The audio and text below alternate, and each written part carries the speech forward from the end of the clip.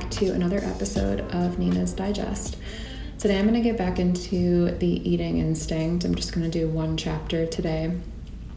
But before I do, I thought I would give a little update on what's happening with me now. It is Friday, September 2nd as I'm recording this, and on Sunday I'm going to be driving back to New Orleans. So by the time this comes out on Monday, I will be waking up as a New Orleans resident for the first time in a while.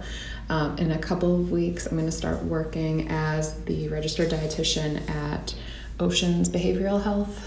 And so that position is going to have me kind of running around to different behavioral health facilities and to one nursing home in the New Orleans area.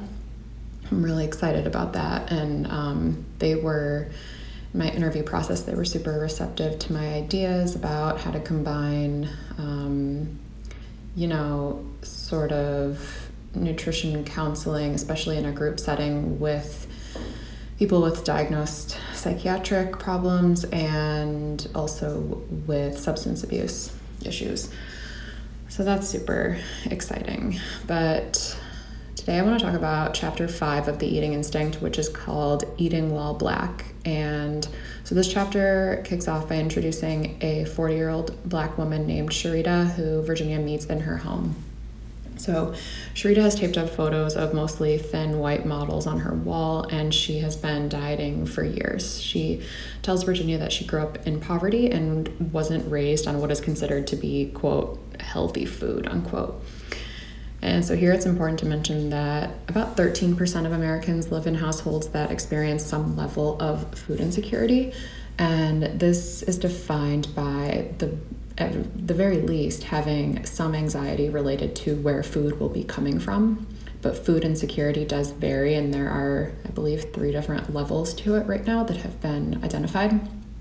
So some folks experiencing food insecurity don't get enough variety. Some are actually eating unsafe foods or undesirable foods, and then others, if you're at the most severe level of food insecurity, actually experience a marked decrease in the available quantity of food, and food intake actually decreases. So Virginia points out correctly that poverty and food insecurity impact people of all races and ethnic groups. She notes that a quarter of food insecure people live in households earning more than 185% of the poverty line. And so this is too much to qualify for assistance, but it's still low enough to experience food insecurity and to struggle on some level to feed your family or yourself. However, in this chapter, Virginia notes that she's chosen to focus on Black families specifically because they are still impacted the most by hunger and poverty. For example, in 2015, 24% of Black Americans lived in poverty compared to 8% of white Americans. Another reason why she wanted to focus on Black Americans here is because Black Americans are often the focus of this alternative food movement. They're sort of identified as those with the problems, quote unquote, problems that need to be solved. And she writes that those efforts reveal a lot about our country's complex relationship with race, class, and food. So Virginia walks through a grocery store with Sharita, and they're talking about how she has used prostitution not as a means to get drugs, because she does have a history of drug addiction, but she viewed it as a means for a trip to Whole Foods to buy some healthy food for her family. One of the things that Sharita tells Virginia during this trip is that even more than the addict stereotype, she hates this perception that poor, especially Black people, simply are lacking the education around what foods are healthy and what type of eating best supports our bodies, or that they don't care about healthy eating. She says, "People think we're stupid and we don't know that's unhealthy," she told me one afternoon as we walked through the grocery section of her neighborhood dollar store, which is lined with paper cups of ramen noodles and generic canned meats. "We know. Of course I want my baby to eat green smoothies and kale, but that shit is too expensive." Another component to Sharita's story is the disordered eating component, and I think this is so important to think about, especially for anyone who works in healthcare or as a nutrition professional, because eating disorders and disordered eating often go undiagnosed in someone who's experiencing poverty, and especially in Black people. And so Sharita, for example, says that she feels that she's broken the cycle of poverty, especially on days when she's able to eat as little as she did at the height of her, what she considers to be her hunger years, the years when she was unable to buy enough food. She said that she tries to eat less than 1,000 calories a day, maybe about 500.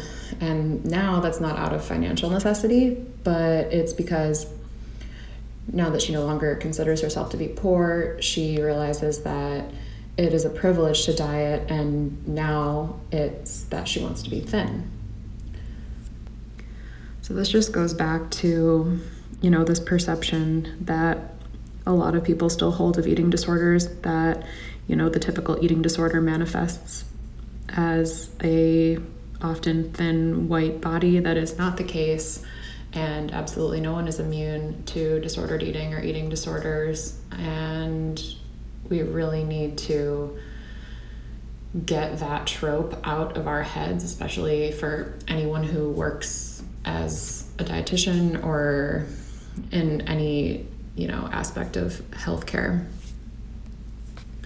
So back to the alternative food movement and how that has impacted people who experience food insecurity.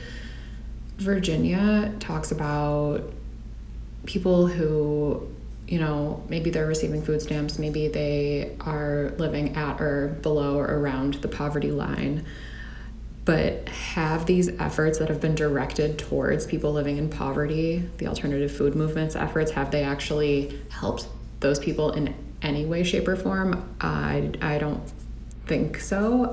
I think that I agree with Virginia that instead what it has done is it has created just an entirely new set of unattainable standards that are really, really hard to reach, especially for someone who is receiving assistance.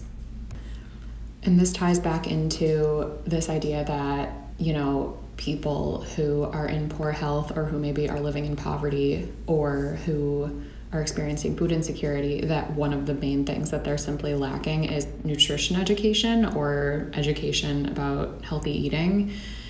And part of the alternative food movement has been to bring farmers markets to neighborhoods that don't have access to food. But what Virginia has learned from speaking one-on-one with people who have experienced poverty and food insecurity is that they're not lacking the education. They do have the desire to eat those foods that they perceive to be healthy. But, and this makes a lot of sense, there is not the time or the money to spend on healthy food, on preparing healthy food, when maybe you're working several jobs, when you get home late at night and the priority actually is just eating something rather than, compiling as many resources as you can, resources that you can't probably dedicate to food in order to come up with something that's considered to be healthy. And the reality is that we have data that shows that people eat better when they are paid more money. When people have higher incomes, they eat better. There is no shortage of information out there, general nutrition information. This is not to say that the role of a dietitian can't, that it doesn't have its place when individuals have their own unique questions that pertain to their own bodies. Of course, that's important, but when it comes to the general nutrition advice, people know, no matter what level of income they're at, no matter how much poverty they're in, people know what's considered to be healthy and what's considered to not be healthy. And really, the problem here is that food assistance benefits need to be increased and fair wages need to be increased. That message, if that message were to be louder than the message about what fat people or unhealthy people should and shouldn't be eating, a lot of our problems, I think, would be solved. And quickly, just to go back to this aspect of, or this concept of disordered eating in the context of poverty, Virginia speaks with a woman named Janet Poppendieck, I believe is how you say her name. She's the author of Free for All, Fixing School Food in America. And she says that she often hears people say things like, those people can't be hungry, they're fat, which is just, infuriating on so many levels. But what she talks about is that food insecure families may be more prone to obesity because their bodies are almost always in that crash diet mode, which does slow down your metabolism. And the effect that has on physical health, that doesn't really begin to get at even how living in a food insecure environment changes your feelings about food.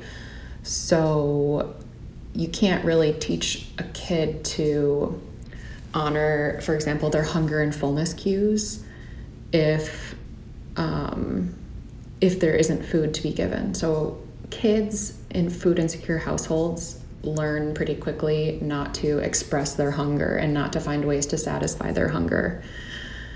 And then what that teaches is that when the opportunity does present itself to eat some food, people learn to eat more than they really want to eat because your body is in this fight or flight mode kind of recognizing, okay, food is available right now.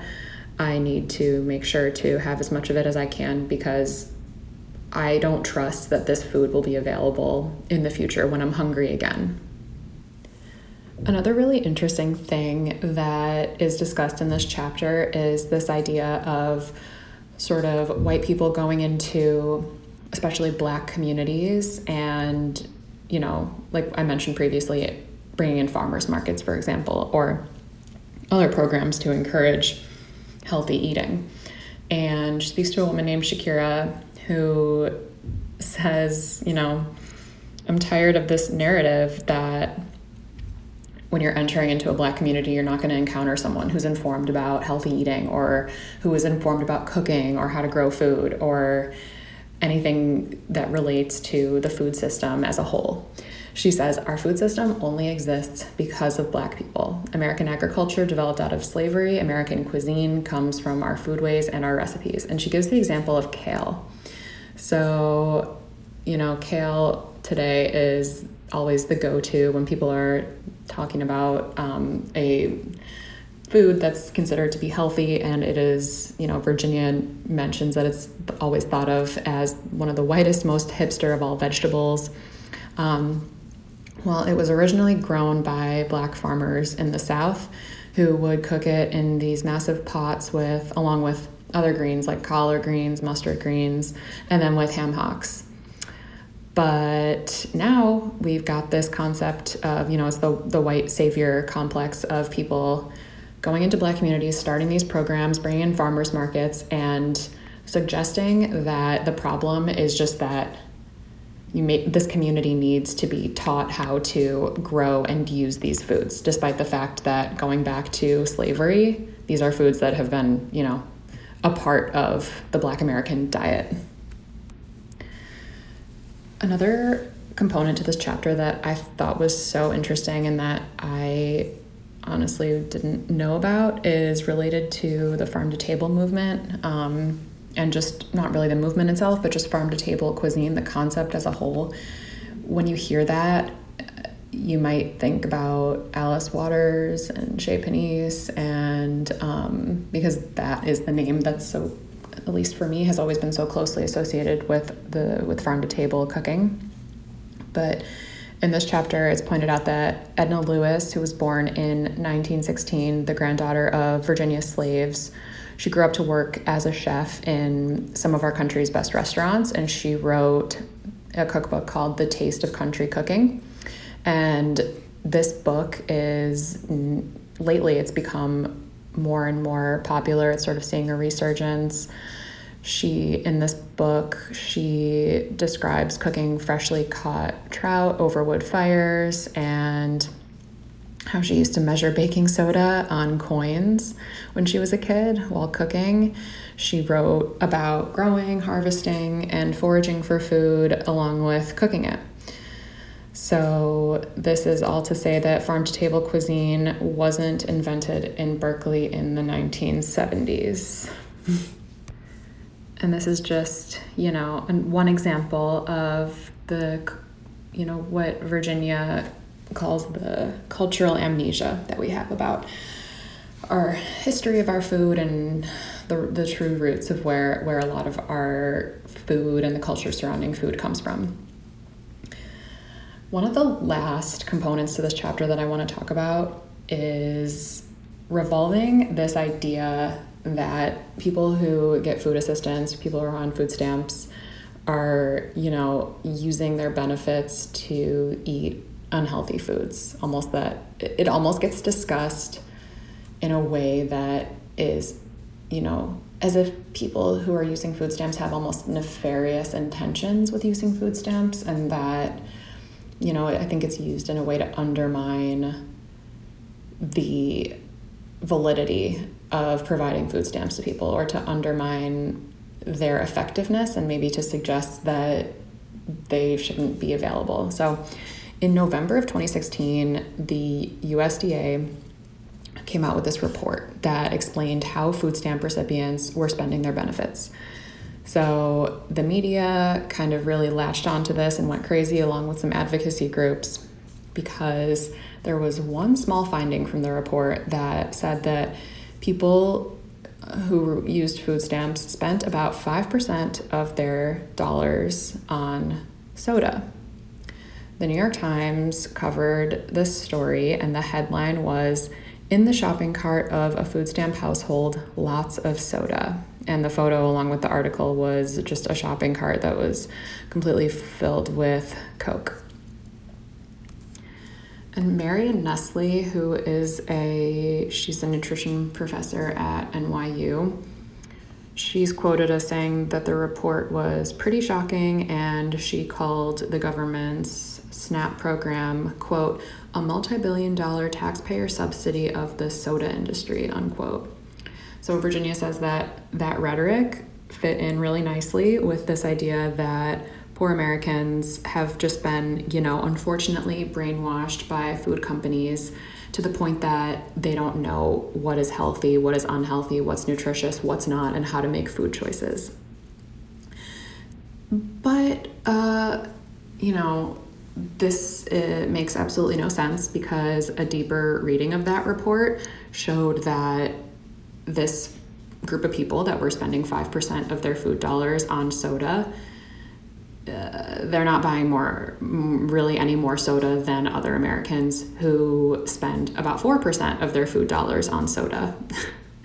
Everyone is pretty much buying the same amount of soda, and this report, when not compared with the average amount of soda bought in all households throughout the United States, it's easy to present that statistic of, oh my gosh, 5% of food dollars are spent on soda. It's easy to present that to people and try to get people riled up because of it and say, oh my goodness, can you believe that this is what our food stamp dollars are being spent on?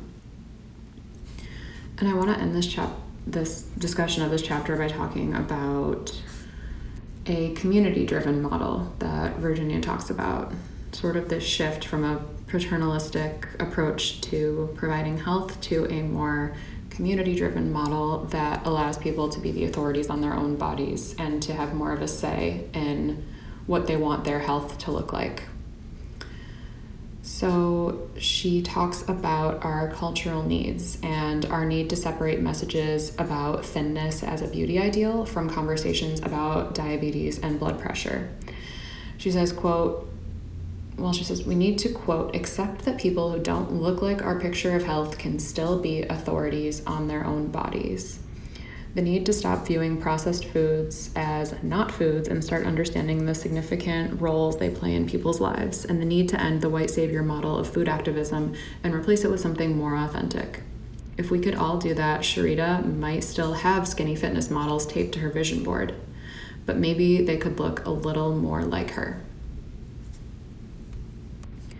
All right, guys, that's going to be it for chapter 5. In the next episode, I'm going to go over the last 2 chapters, chapters 6 and 7.